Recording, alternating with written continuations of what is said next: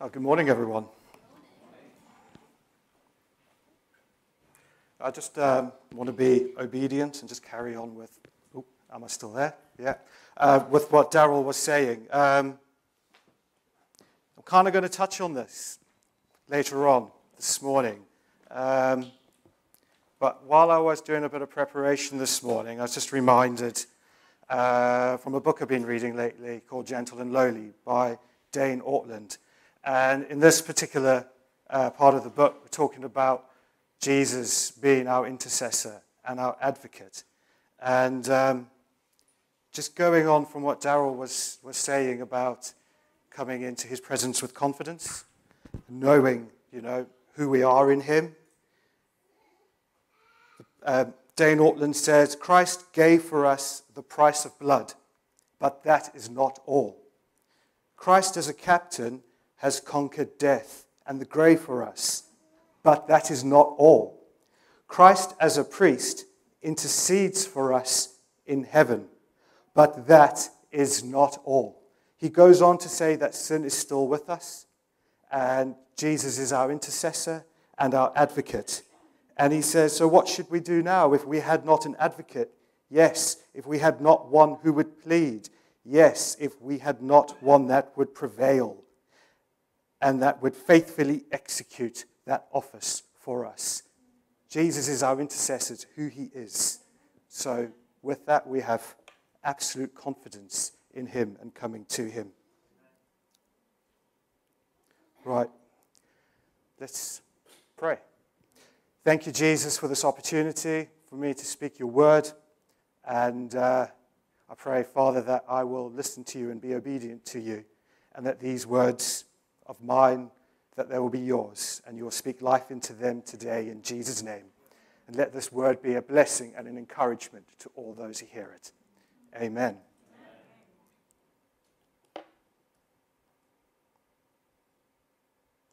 Now, thankfully, none of you knew me when I was a child or even a teenager.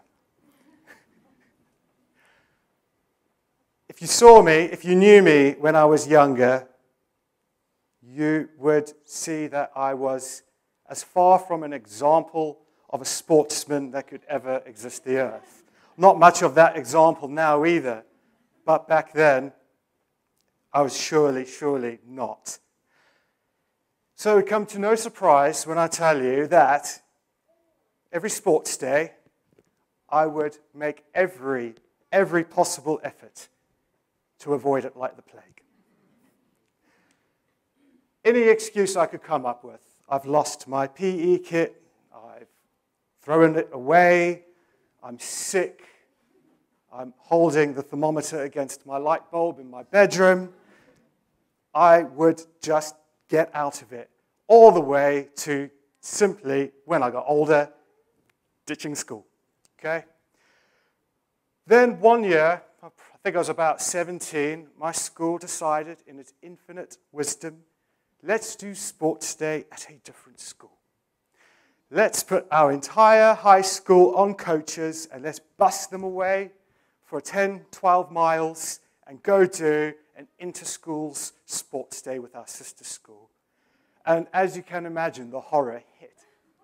There was no way out of this. I was absolutely doomed. I had to go to sports day. So I sucked it up. I took one for the team. I went as a participant only. No, I lie, I didn't. I went as a spectator only, not a participant. The only thing I participated in was lining my blazer pockets with as many sweets and chocolates as I could fit into them. And I sat in the stand and spurred my fellow sportsmen on, troughing my sweets and munching on my chocolate.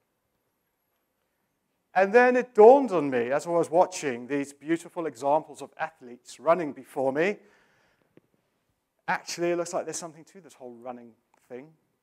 Why don't I give that a try as I sat there eating sweets? So I was absolutely enthused and enthralled by running from that day forward, and I decided when I get home, I'm going for a run that evening. And guess what? I actually did. I got on some old trainers. I don't know where I found them. And I went for my first run. And it was nothing glamorous, as I'm spelling out for you now. It was terrible. It was dreadful. It was not a run. It was probably a crawl or something, but I did it. And I was really proud. And very soon after that, right, a good old time lapse after that, I was running every morning. I had mapped out my own 5K route through my neighborhood. And before long, I don't know how many handfuls of months, but let's just say before long, I was running every morning before going to school. And it was bliss. It was absolutely brilliant. The best thing about it was the morning air. The aroma of freshly baked chocolate chip cookies flooded my neighborhood.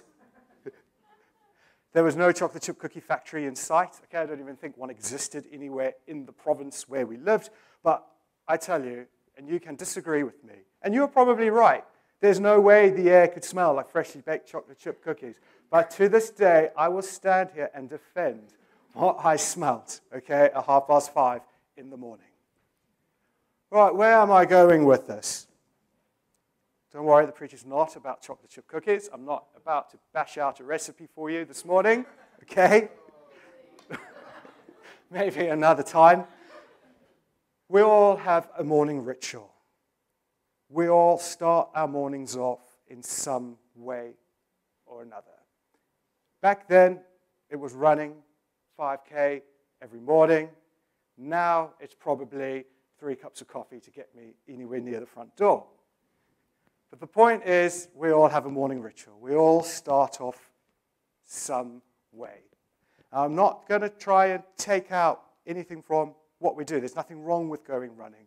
There's hopefully nothing wrong with the amount of caffeine I need to have. The point is this: where is your focus in your morning ritual? My focus as a 17-year-old running around in the morning through my neighborhood was entirely on myself. And that is evident in the fact that I thought that every mom in my neighborhood was up at 5:30 to bake the chocolate chip cookies. It was entirely on myself. So my question to you then today is this: where is your focus? Okay, where is your focus?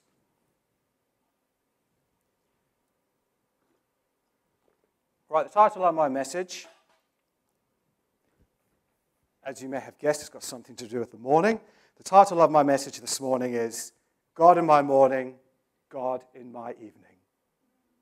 I'm going to say that again because I think that's a great title. God in my morning, God in my evening.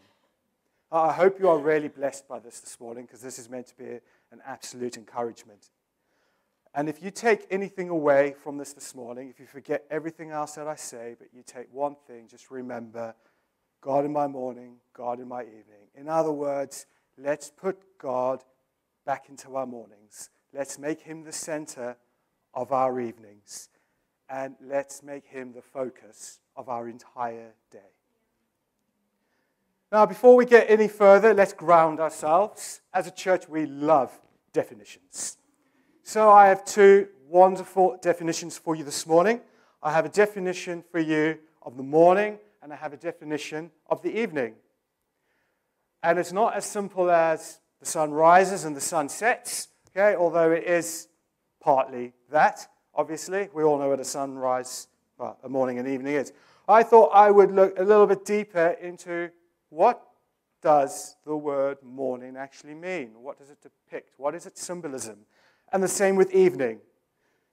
So, the morning depicts brightness, freshness, new beginnings, new opportunities, and a new hope. It's a symbol of birth, of rebirth, and awakening.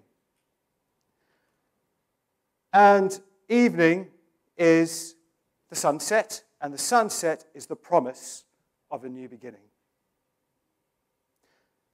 So, how do we put God into this? How do we bring this back, biblical? Because I kind of got a bit confused when I got to this part in my notes while I was preparing this. I was like, really? We're doing an English lesson? So I felt reminded, look and read your title again. God in my morning, God in my evening. So let's be absolutely literal then this morning. And let's actually take the name of God and put him in our evening. And put him in our morning. And then all of a sudden, we see something quite exciting. We see God in my new beginning. We're putting God in my new opportunity. We're saying, God is my hope. We're praying out to the Holy Spirit, awaken me, do a new thing in me. Now, if sunrise is a new beginning, then sunset is the promise of the new beginning. You can say that again. Sunrise is our new beginning, but sunset is a promise of a new beginning. Now, maybe today you're hanging on to a promise that hasn't yet been fulfilled. Bring God back into that promise. Remind him of it. Not that God forgets. God doesn't forget. But if we read through the scripture, we are shown how, when people have prayed, they've reminded God about their promises. And praying in earnest and reminding him. And the Bible actually says, and then God remembered. And it became so. So, by reminding God, we are putting our faith, like where our mouth is, basically. The Bible says faith without works is dead. And also the Bible says that it is impossible to please God if we don't have faith. So by reminding him, we're building our faith. It's not that he's asleep and has forgotten. It's because we just need to show we have that faith. And then we just pray it into existence. So for now, let's just put the evening part aside, because obviously it's the morning that's normally the hardest part of the day. They say there's two types of people, a morning person and an evening person, and thankfully God made me both. He didn't. He really didn't, unfortunately. I wish he made me a morning person. So, back to the morning. We've said God is my hope. Hebrews 10 says, let us hold unswervingly to the hope we profess, for who he promised is faithful. We can pray, Holy Spirit, awaken me, do a new thing in me. In 2 Corinthians, we read that if anyone is in Christ, they are a new creature. And the old things have passed away. Behold, new things have come. And the Amplified Version says, because spiritual awakening brings new life. But also, and maybe the most difficult or trickiest part is, we need to submit to him. It's a case of God says, draw near to me, and then I will draw near to you. It's not the other way around. I wish it were sometimes. I've tried to make it the other way around. I can remember the countless conversations I used to have, or still have, but this particular time, conversations with God I would have on my way into work. It was a few years ago, when where I worked, I felt that God was calling me to leave that place. And I didn't want to submit to that. And it was a case of, well, God, if you do this for me, then I will leave. If you give me a new job, then I will leave. See, I thought it was pretty reckless just to abandon, or at least hand in my notice, before actually having a new place to go and work. You know how it is. You get unhappy where you're working. Before you go have that awkward chat with your boss, you put your feelers out. See what else is out there. And I'd done that a few months prior, and I'd seen what was out there, and I'd started applying for new positions. And nothing. The weeks went by, I think it was getting up to about 2 months, and absolutely nothing. And I reminded God of this. And in this particular conversation, where he was telling me, you just need to take a leap of faith and just draw near to me and submit to me, I was like, I will, but what about all the others? I will, but what about this? And all of a sudden, I was giving God conditions. During the week, I was reading this great little plan in the YouVersion Bible app all about the Holy Spirit. And actually, it was talking about Saul and how when the Holy Spirit came upon Saul, Saul became bold and didn't care what people thought of him. But when the Holy Spirit left him, that all changed, and he became afraid of people. One of the things that really stuck out to me was that the person who wrote this devotional said how we almost become reckless when we are living according to the Holy Spirit. I'm not saying go live a reckless life. I'm saying live a life that is following God, following the Holy Spirit. It might seem reckless to the world. And I tell you, I felt really, really reckless when I was doing this. And I went in that day, and I had decided right there and then, okay, God, fine, you win, as usual. But the best thing about when we let God win is that we don't lose. We win as well.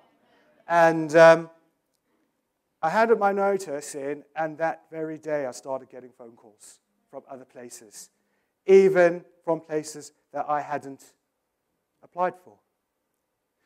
So the bottom line is submit to God, draw near to Him, okay? And let's make Him the focus. So that's kind of what we need to do in the morning. Remember, God is our hope for the day, and ask the Holy Spirit to awaken us, do a new thing in us. We submit, we give Him our day, we commit our day, and then all of a sudden, we walk out the door and our day actually starts to happen. And if you're anything like me, it's not always the best thing when our day starts to happen and we start experiencing various states of our humanness throughout the day. I mean, the day has got all sorts of things involved. Obviously, number one, it's us breathing. Number two, it's us living. It's us going to work. It's having dreams. It's having vision. It's having ambitions. It's everything going all of a sudden absolutely wrong. And, oh God, where are you? Why is this happening to me? It can be times of absolute stress and anxiety, sometimes an absolute roller coaster. We'll have periods in our life where we are waiting, and we need to learn how to rest. And that might not just be for a day. Sometimes that can be many, many days. But it happens. We all get stuck in this state, well, stuck in a state of humanness. We are human, and life obviously is going to happen. But the best thing about it is, yes, we can start our day off making God the focus, but let's take God and make Him the focus throughout our day as well. So all these things that I have just mentioned, guess what? The Bible speaks about them as well. For every single state of our humanness, for every single thing that we have to go through, there's something in the Bible about it. We've heard it all before. It's like a manual. It really is the perfect manual for our lives. You might be thinking, seriously? What? God's interested in my working and my living? Yeah, He is. The Bible says whatever you do, work at it as if you're working for the Lord. Job 33, the breath of the Almighty gives me life. See, it's even talking about us breathing. Even in our thinking, Isaiah 26, you keep him in perfect peace whose mind is stayed on you because he trusts in you. In our dreaming, Jeremiah 29, verse 11. We're going to look at that verse a little bit later as well. But we all know what it says. For God knows the plans and thoughts He has for us. And they're good. They're full of hope. And they're for a future, a better future. But then it also all goes wrong in our day. It's not just a lovely bed of roses. It seldom ever is. And it goes wrong. And we pray and we ask God for deliverance, to deliver us from it. And we can liken ourselves almost to the situation with Shadrach, Meshach, and Abednego, Daniel's three friends. In a nutshell, King Nebuchadnezzar had just built this amazing statue of himself, and he got the whole kingdom together, and he said, bow down to this, okay, to show your loyalty to me. Or there's a little furnace over there. It wasn't little. Must have been pretty big, but we'll get to that in a minute. And if you don't bow down to the statue, you're going in the furnace. And there's Daniel's three friends, Shadrach, Meshach, and Abednego. No, they will not. They told King Neb they will not bow down to his statue. And they said to him, we won't do it because we believe that our God will deliver us. But even if he doesn't, we're still going to believe and trust in God. Okay? King Neb got furious. He was so cross, he ordered that the furnace be made 7 times hotter. I don't know about you, but fire's pretty hot. So to make hot 7 times hotter, that must have been pretty hot. And apparently it was. The guards at the entrance couldn't be alive near this really hot furnace. And there, the 3 friends are thrown in. And King Neb looks into the furnace and he says, didn't we just put 3 people in there? Then why do I see a 4th? Because sometimes God doesn't just deliver us and take us out of our situation. It would be wonderful if he did. But sometimes he meets us in our furnace. And what happened? They came out. And they came out unsinged. It didn't even smell like they were at a barbecue. It probably smelled fresh out of the shower, I would have imagined. I could hope. But the point is this. Sometimes if God doesn't deliver you, it's because he's going to meet you there in your problem. He's going to meet you and he's going to go through that problem with you.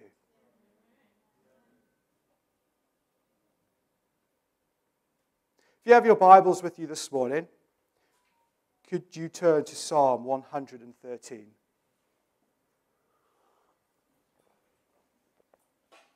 We're going to stay here for a little while. Not too long, don't worry. It's not a very long psalm. It's only 9 verses. But it's the perfect psalm for the whole thing of God in my morning and God in my evening. Praise the Lord. Hallelujah. Praise, O servants of the Lord. Praise the name of the Lord. Blessed be the name of the Lord from this time forth and forever. From the rising of the sun to the setting, the name of the Lord is to be praised. The Lord is high above all nations, and his glory above the heavens. Who is like the Lord our God? He is enthroned on high. Who humbles himself to regard the heavens and the earth? He raises the poor out of the dust and lifts the needy from the ash heap, that he may seat them with the princes of his people. He makes the barren woman live in the house as a joyful mother of children. Praise the Lord. Hallelujah. So we start off in the first verse there. Praise the Lord. Praise, O servants of the Lord. Praise the name of the Lord. We're told 3 times to praise the Lord. First is a personal statement of praise. Praise the Lord. And it's also an encouragement for others to do the same. As God's servants, we have reason to praise him. We get to see his faithfulness. We get to see his goodness. We all, as God's kids, have a reason to praise him. We're also told there to praise the name of the Lord. In other words, we are to praise his character. We are to praise who he is. So who is he? What is his character? In the book of John, we read about doubting Thomas. And I think this is perfect in who his character is. Thomas says to the rest of the disciples, I don't believe that Jesus has been risen. I will only believe if I can put my fingers through his hands and put my hand in his side. And then we're told that Jesus appeared in front of him. Jesus didn't turn Thomas away. Jesus called Thomas to him and he said, Thomas, if you don't believe me, come here. Put your finger through my hand. Put your hand into my side so that you'll believe. Thomas didn't get a reprimand from Jesus because Thomas started doubting. Thomas got invited to Jesus. Jesus brought him closer to himself. That is his character. That's who Jesus is. Just because we have an ounce of doubt doesn't mean he pushes us away. No, that is even more reason for him to invite us closer to him. Oh, obviously, that is a good old New Testament way of thinking and way of looking at what God's character is. And very often, as Christians, myself included, we want to stay away a little bit from the Old Testament because of the angry Old Testament God. Really? Is he the angry Old Testament God? The Bible clearly says he is the same today, yesterday, today, and tomorrow. So what is God's character then in the Old Testament? If we're painted the picture of a loving, kind, merciful, welcoming God, well, it's exactly the same in the Old Testament. When God was speaking to Moses, in Exodus 34, God introduces himself.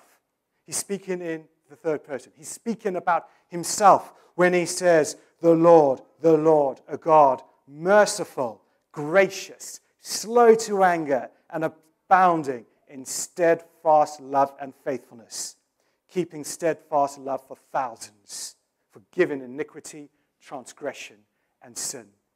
So you see, he is the same.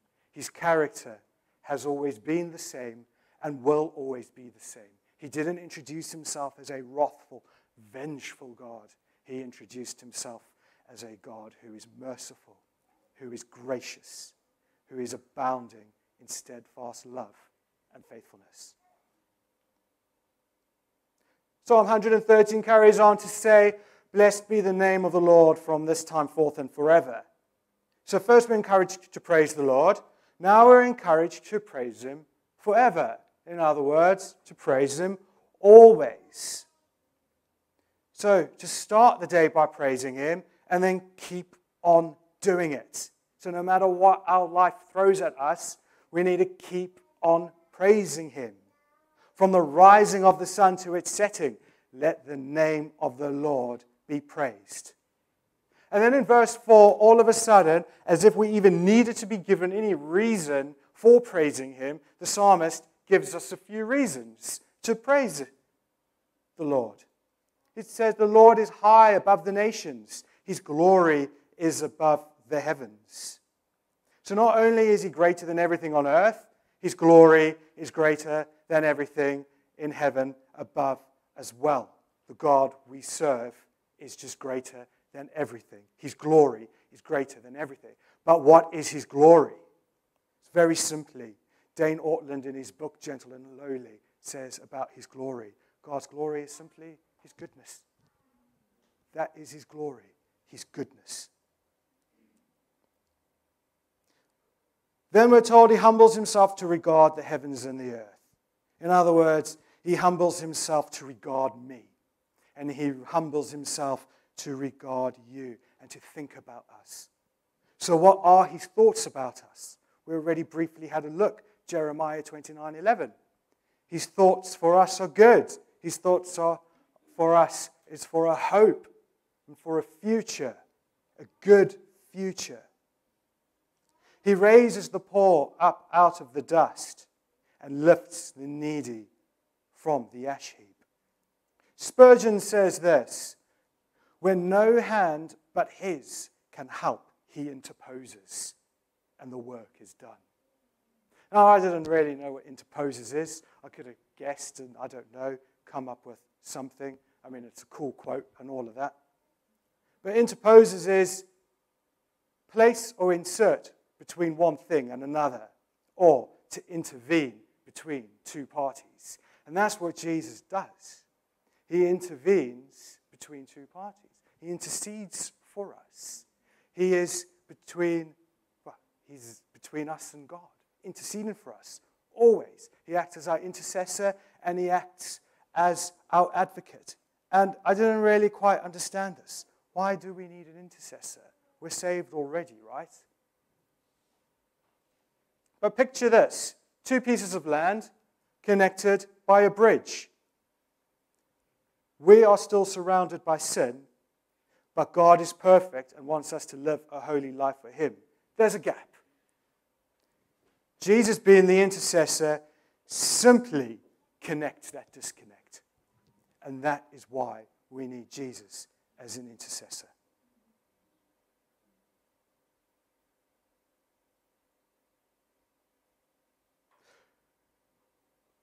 We're running out of time this morning to go into God in my evening. And I'm not going to go into there because otherwise we might be here all day. But what I want you to take from this morning is that Jesus is our hope.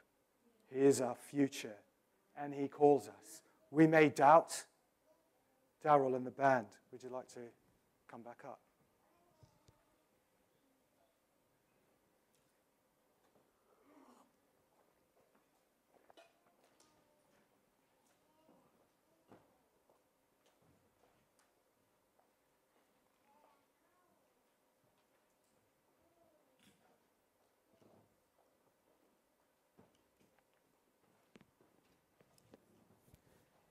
Jesus is our hope, and He needs to be our focus.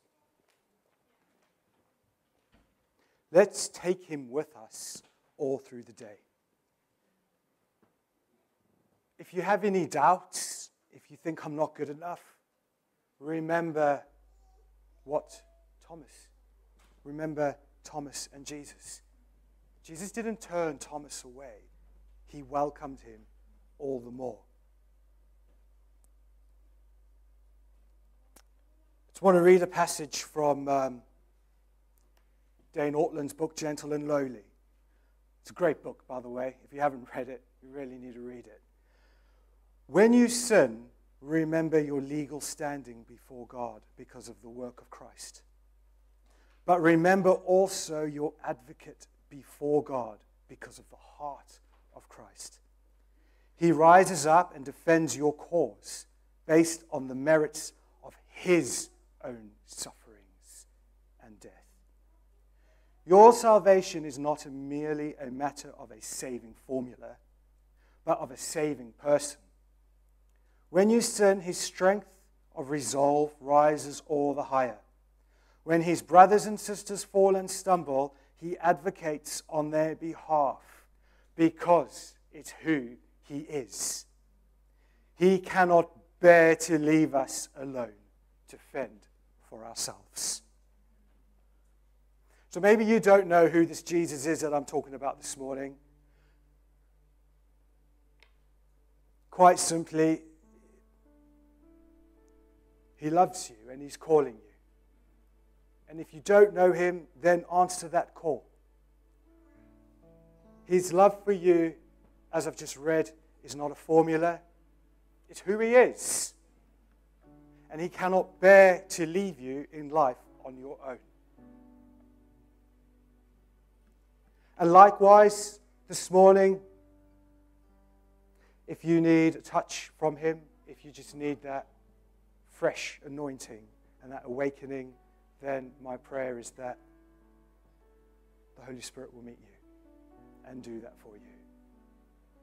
And if you're watching online and you want to know more, then just drop us a comment as well. And somebody will get back to you.